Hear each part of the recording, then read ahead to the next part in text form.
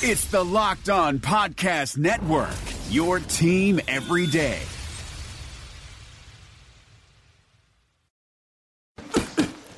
That's for my crazy day. My packed commute, all those unread emails in my inbox. But I'm getting stronger, faster, and pushing myself further every day. I don't care if I'm not like everyone else. This punching bag is the best way to end my day. Whew. Fearless is knowing yoga isn't your style. That's the power of the Blue Cross and Blue Shield Federal Employee Program. Learn more about our healthy benefits at fepblue.org/getmore. You are Locked On Vikings, your daily Minnesota Vikings podcast. Part of the Locked On Podcast Network, your team every day.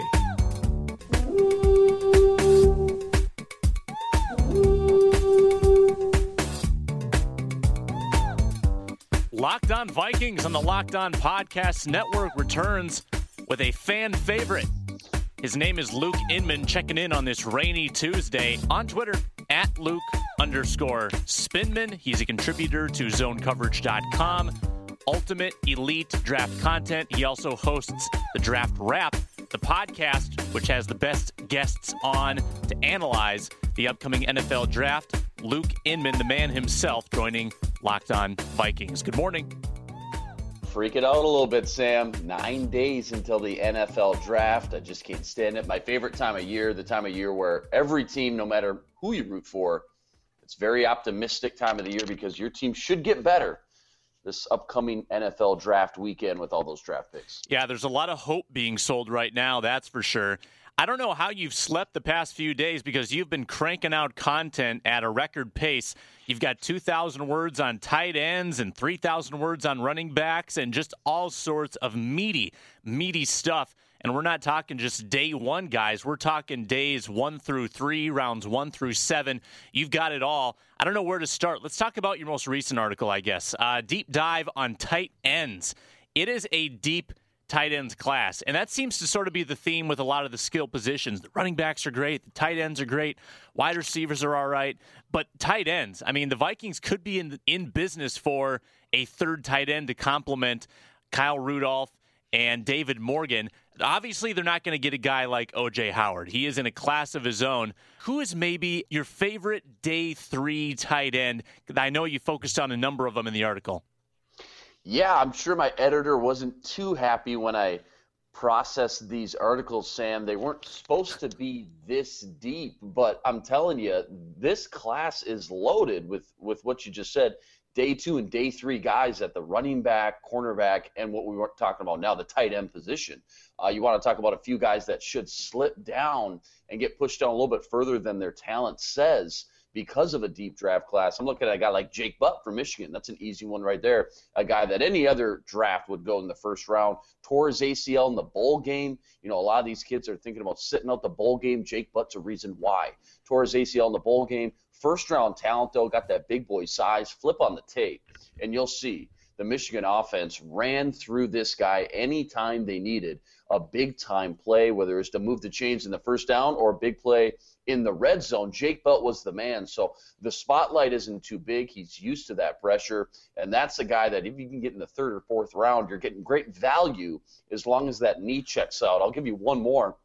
My favorite small school guy from Ashland, Adam Shaheen, a guy that, yeah, he dominated small school competition, so you got to worry about how is he going to transfer to the next level when everybody's faster, stronger, and bigger. But this guy dominated, and I mean dominated at 280 pounds. He can move for a big man, and he can do a little bit of everything. He's another one of these former basketball players, and he looks every bit the part down in the red zone. He posts up and goes up and attacks the ball in the red zone at its highest point. He's very physical. Looks like he's catching alley-oop passes down low under the basket. Scored a school record 16 touchdowns. So he's far from being a polished tight end, Sam, but the size and tools that he brings to the table, it's what coaches dream about. So 3rd, 4th round, somewhere in that range, I'm all over it. You mentioned Kyle Rudolph, had a great year last year, arguably his best year as a Viking.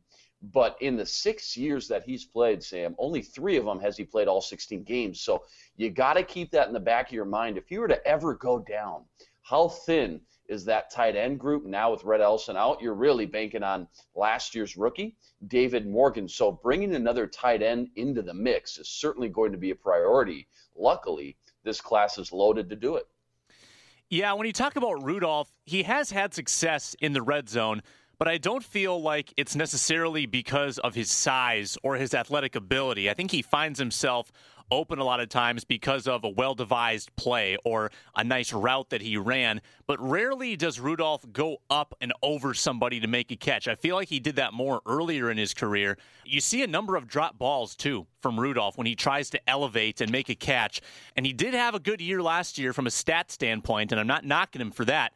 I do think, though, that there is room on this Vikings roster for someone more athletic, someone who can jump a little bit. You outlined some of the verticals in this tight end class, some outstanding measurables, hand size, vertical jump, broad jump. I mean, what are you looking for in these tight ends? What measurables do you think are going to indicate future success?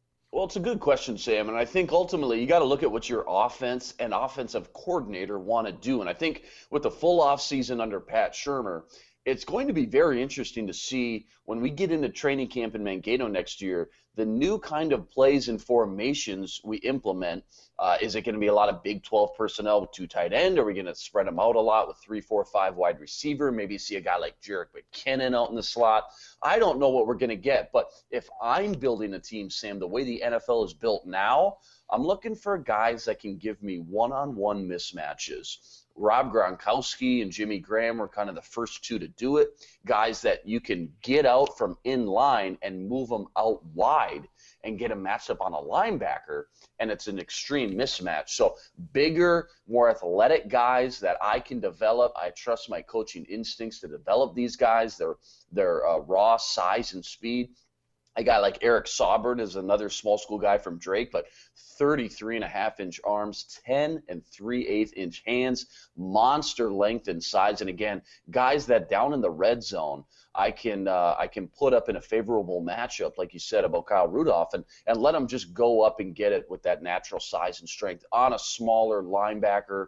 Or a smaller cornerback or a slower linebacker, things like that. I'm just looking for the mismatch. So Saubert would be another one from Drake. Michael Roberts scored 16 touchdowns last year alone. So if you want a red zone machine, Michael Roberts from Toledo is a guy that popped off the tape when I was watching a fan favorite here in Minnesota, Kareem Hunt. I know a lot of Vikings fans wants to pick up another running back, and Kareem Hunt, it seems to be a sexy name. Michael Roberts, a teammate of his, 6'4", 270 pounds, so very thick, can block in line, but a guy that, again, helps you dominate in the red zone. I worry, again, Sam, not to reiterate, but Kyle Rudolph were to ever go down, you got to have a backup plan in place, plan A, plan B, plan C. Drafting one of these tight ends is certainly got to be in the mix. Yeah, that's a great point. You probably don't want to give the keys to David Morgan alone. He seems like more of a complimentary guy, a guy that you had on the draft wrap a few weeks ago. Let's talk about running backs for a minute here, Luke. D'Onta Foreman, that's a guy who I feel like Vikings people have been whispering about. He may have met with the Vikings at one point. Was 250 in college, has trimmed that down to about 235, has incredible speed for that size. Are you at all concerned about the playing weight, at what it was? Are you afraid at all that it could maybe balloon into an Eddie Lacy thing where that weight goes back on too easily and he slows down a bit? Or do you think that his ability to lose the weight demonstrates his work ethic and the effort that he's put into this pre-draft process? What do you think of Foreman?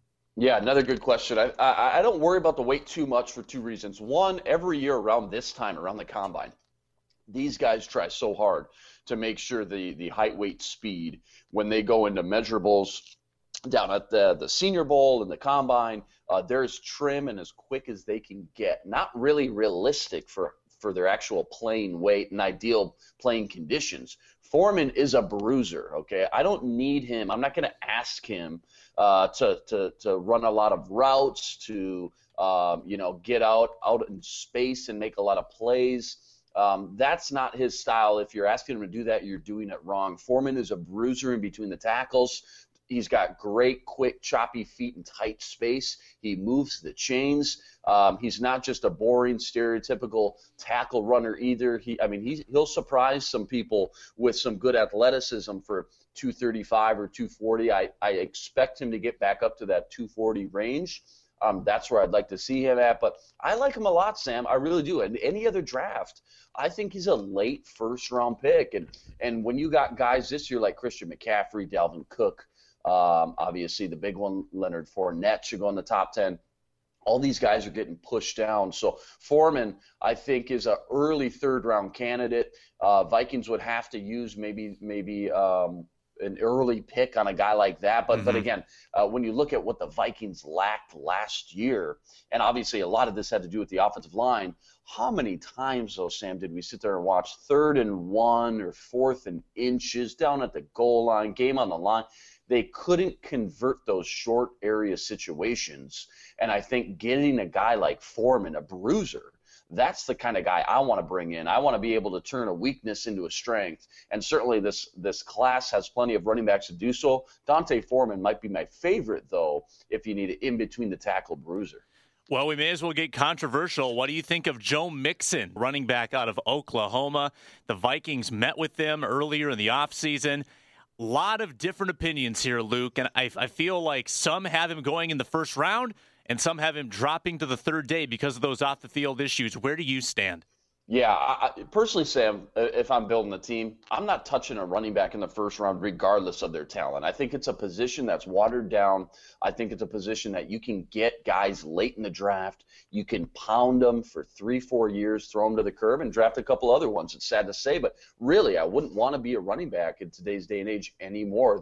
The career expectancy length just isn't what it used to be.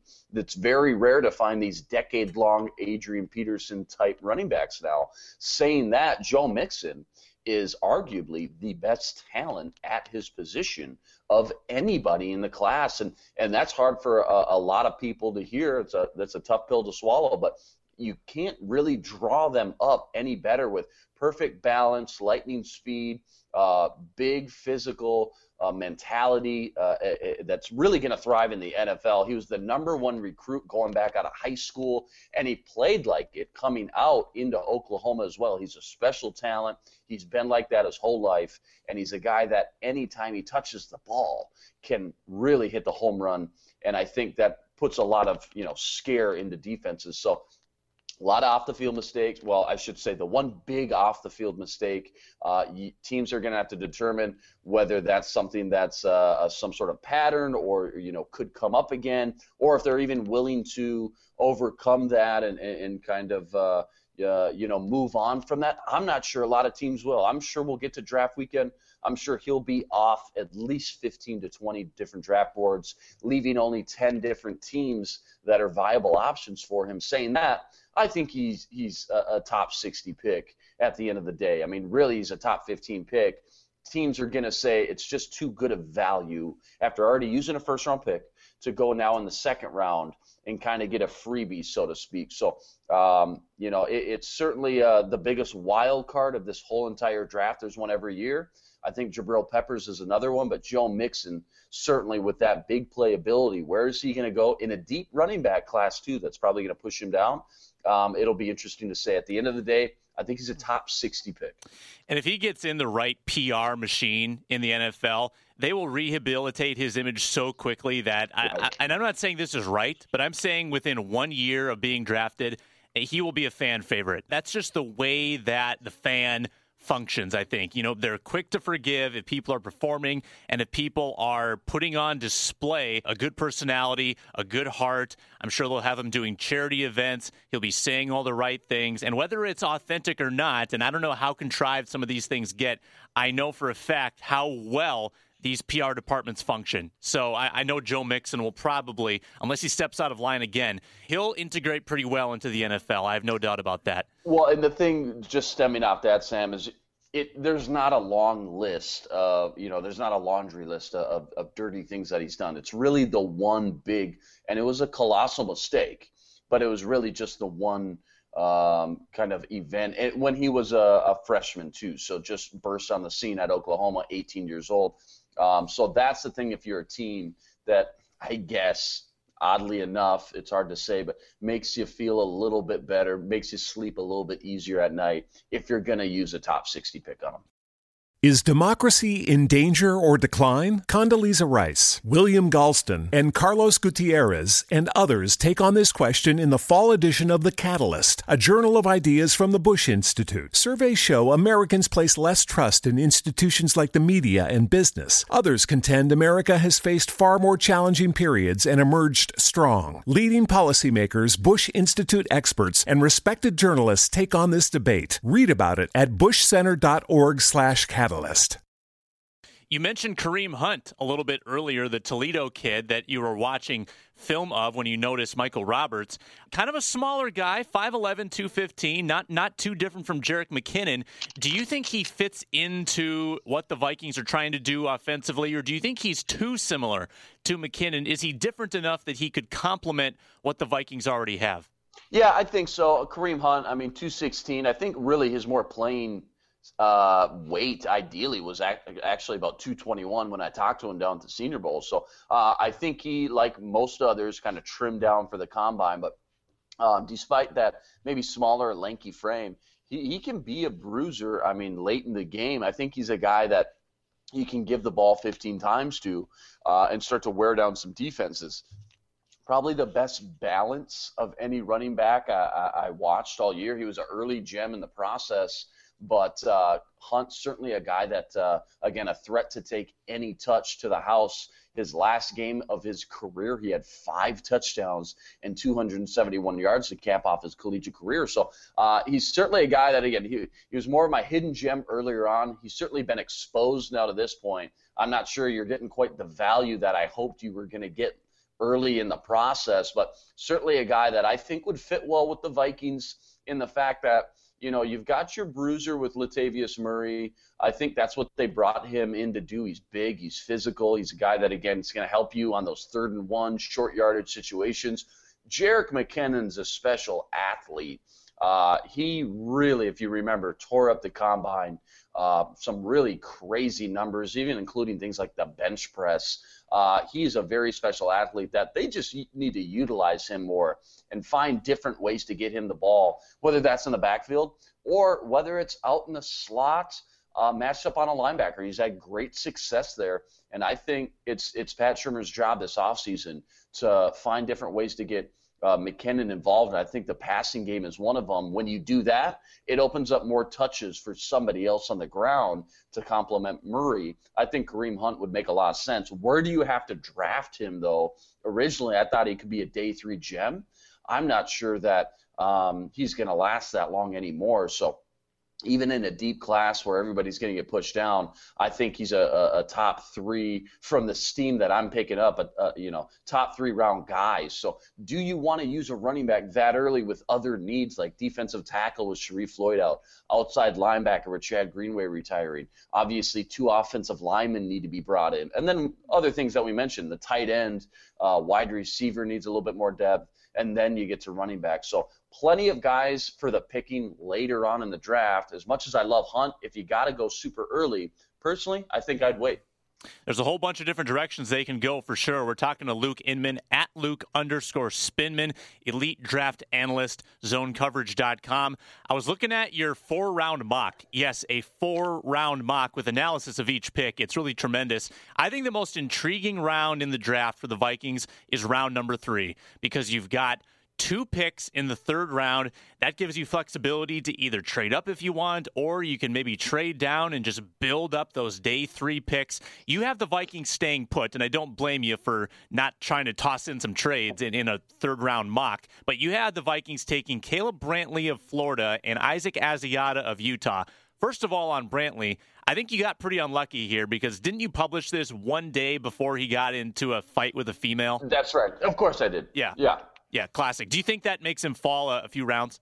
Yeah, I think so. Anytime you got some off-the-field stuff, you start to readjust your board. You remember even the day of last year, Laremy Tunsil, arguably the number 1 overall pick, gets caught with the smoking device and then ends up falling to the Miami Dolphins. in the teens. So, I mean, you never know what's going to happen. That's why these GMs and these war rooms, these scouting teams, they have plan A, plan B, plan C. They're ready to roll, and they know they can adjust on the fly. It's too bad Brantley, another Florida defensive tackle, fits the bill and reminds you of Sharif Floyd with how quick he is off the ball, with how well he can penetrate the pocket and move the quarterback off his mark and let everybody else kind of clean up the mess. Guys like that would be Donnell Hunter, Everson Griffin, Anthony Barr. So I just think that it's time to move on and prepare for the worst, like Sharif Floyd won't ever play again, because it sounds like that's how serious that injury really is. Now, I'm going to play devil's advocate on the defensive tackle position. To me, I feel like you wait a little bit longer on defensive tackle just because you look at what you have. You have Joseph anchoring the whole thing, Shamar Stephen in a contract year, Dayton Jones probably going to move inside, Brian Robinson the ability to move inside. You might get something from Tom Johnson if he gets healthy. You hope you do at least. Toby Johnson last year showed some flashes. To me, I feel like you're actually okay at defensive tackle. A lot of people saying that they should go after Brantley or McDowell or Chris Wormley. To me, I feel like it's more of a day 3 need. A lot of people disagreeing with that. Where do you stand? Yeah, it's a fair point, Sam. I mean, Shamar Stephen is a 7th-round pick out of UConn. Has really developed nicely. I mean, great value, but he's more of another run-stuffing guy. I mean, he's really not that 3-tech or that penetrating defensive pass-rushing tackle that you need opposite of a guy like Linval Joseph, who's soaking up those 2-3 blocks and really freeing up that guy to get in the backfield. Stephen's been a great development pick, but I don't think he fits the bill as a pass-rushing defensive tackle. Dayton Jones is the wild card for me.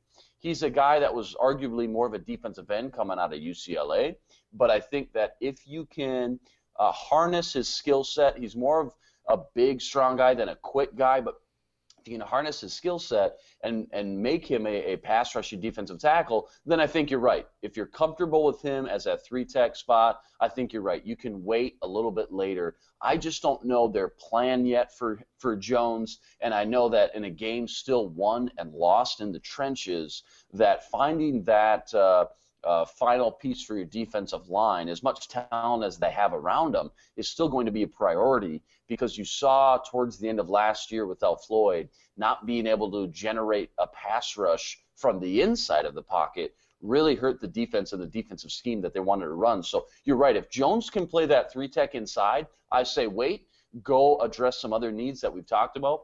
If not, and you may not even know until training camp, and that's what's tough about this, but if not, I think you have to at least consider defensive tackle in the first 3 rounds. You mentioned some great names: Chris Wormley, Caleb Brantley from Florida, Dalvin Tomlinson I love from Alabama. Malik McDowell, though, is probably another wild card in this draft. We mentioned Joe Mixon. We mentioned Jabril Peppers. This guy really shut it off towards the end of last year when they were out of the bowl game hunt. But when he was on, 6'6", 295, nobody moves like this for a big man and causes more havoc. Can you get him at 48? If you could, it's a no-brainer for me. You turn, what's already arguably your strongest position even stronger. You dominate in the trenches with Malik Dowell from Michigan State. Probably won't put my money on it though, Sam. Probably going to go maybe top 40, and then at that point you're going to have to again. Plan A, Plan B, Plan C. We'll see how it all unfolds in just 9 days. Last one here with Luke Inman. In your 2nd round projection, which you published 1 week ago, you had the Vikings going a best player available type route. You had them taking Curtis Samuel, wide receiver, Ohio State, big-time playmaker, really, really fast. Not necessarily a position a lot of people have them taking in the 2nd round, but you like the Samuel cat. Is this still your opinion? And do you see that opinion changing in the next 9 days? Well, it's a tough spot. I mean, we do the draft wrap every week, 2 hours every week. Check that out on zonecoverage.com. But I think ultimately, how do you know who's going to be there after 47 different picks go off the board? So somebody like a Jabril Peppers or a Curtis Samuel from Ohio State, running back / receiver, big playmaker in that Percy Harvin mold, maybe a big-name cornerback, maybe Zach Cunningham, an outstanding outside linebacker. You just don't know who's going to be there yet, Sam, at 48. So it's a tough game to play. I just try to give my readers some options and some understanding that hopefully one of these maybe 5 or 6 guys, like a Taylor Moton, offensive tackle from Western Michigan, Dan Feeney, a guard from Indiana, is a very kind of in vogue pick right now around these parts. So one of those guys should be there, and I just hope they don't reach on a position of need, maybe offensive guard or tackle, if it's not there, passing up better talent. Because a guy like Curtis Samuel, again, I mentioned that Percy Harvin mold, he was explosive last year at Ohio State for the Buckeyes, scored the most touchdowns for them, 16 touchdowns, big play threat. Not really sure whether he's the running back or the receiver, kind of like a Ty Montgomery coming out, but I think, again, he's just a playmaker. You find different ways to get him the ball. If he were there and maybe your top offensive tackles and guards weren't, I say don't reach, and Spielman usually does a pretty good job at that. I think pull the trigger on a talented guy that should help you, again, on offense, start to produce and score some more touchdowns, Sam. He's Luke Inman. He is superb at draft analysis, not just first round, not just second round, but all the way through the draft. This is his hog heaven. And for the next 9 days, you can follow his stuff, zonecoverage.com. He'll be covering the draft as well at Winter Park. Luke, thanks for your time. Thanks a lot, Sam. I'll talk to you soon. You bet. Draft Wrap dropping today and Thursday. His name's Luke Inman, at Luke_Spinman on Twitter. I'm Sam Ekstrom, at Sam Ekstrom. This is Locked On Vikings. This is the Locked On Podcast Network. Is democracy in danger or decline? Condoleezza Rice, William Galston, and Carlos Gutierrez and others take on this question in the fall edition of The Catalyst, a journal of ideas from the Bush Institute. Surveys show Americans place less trust in institutions like the media and business. Others contend America has faced far more challenging periods and emerged strong. Leading policymakers, Bush Institute experts, and respected journalists take on this debate. Read about it at bushcenter.org/catalyst. Hey, Locked On Minnesota listeners. This is Tony Abbott here to tell you about the brand new Locked On Wild podcast, where my co-host Joe Booley and I break down the Minnesota Wild every single day. How can you listen? Just search for Locked On Wild in your favorite podcast app and subscribe to bring Locked On Wild to your device every day.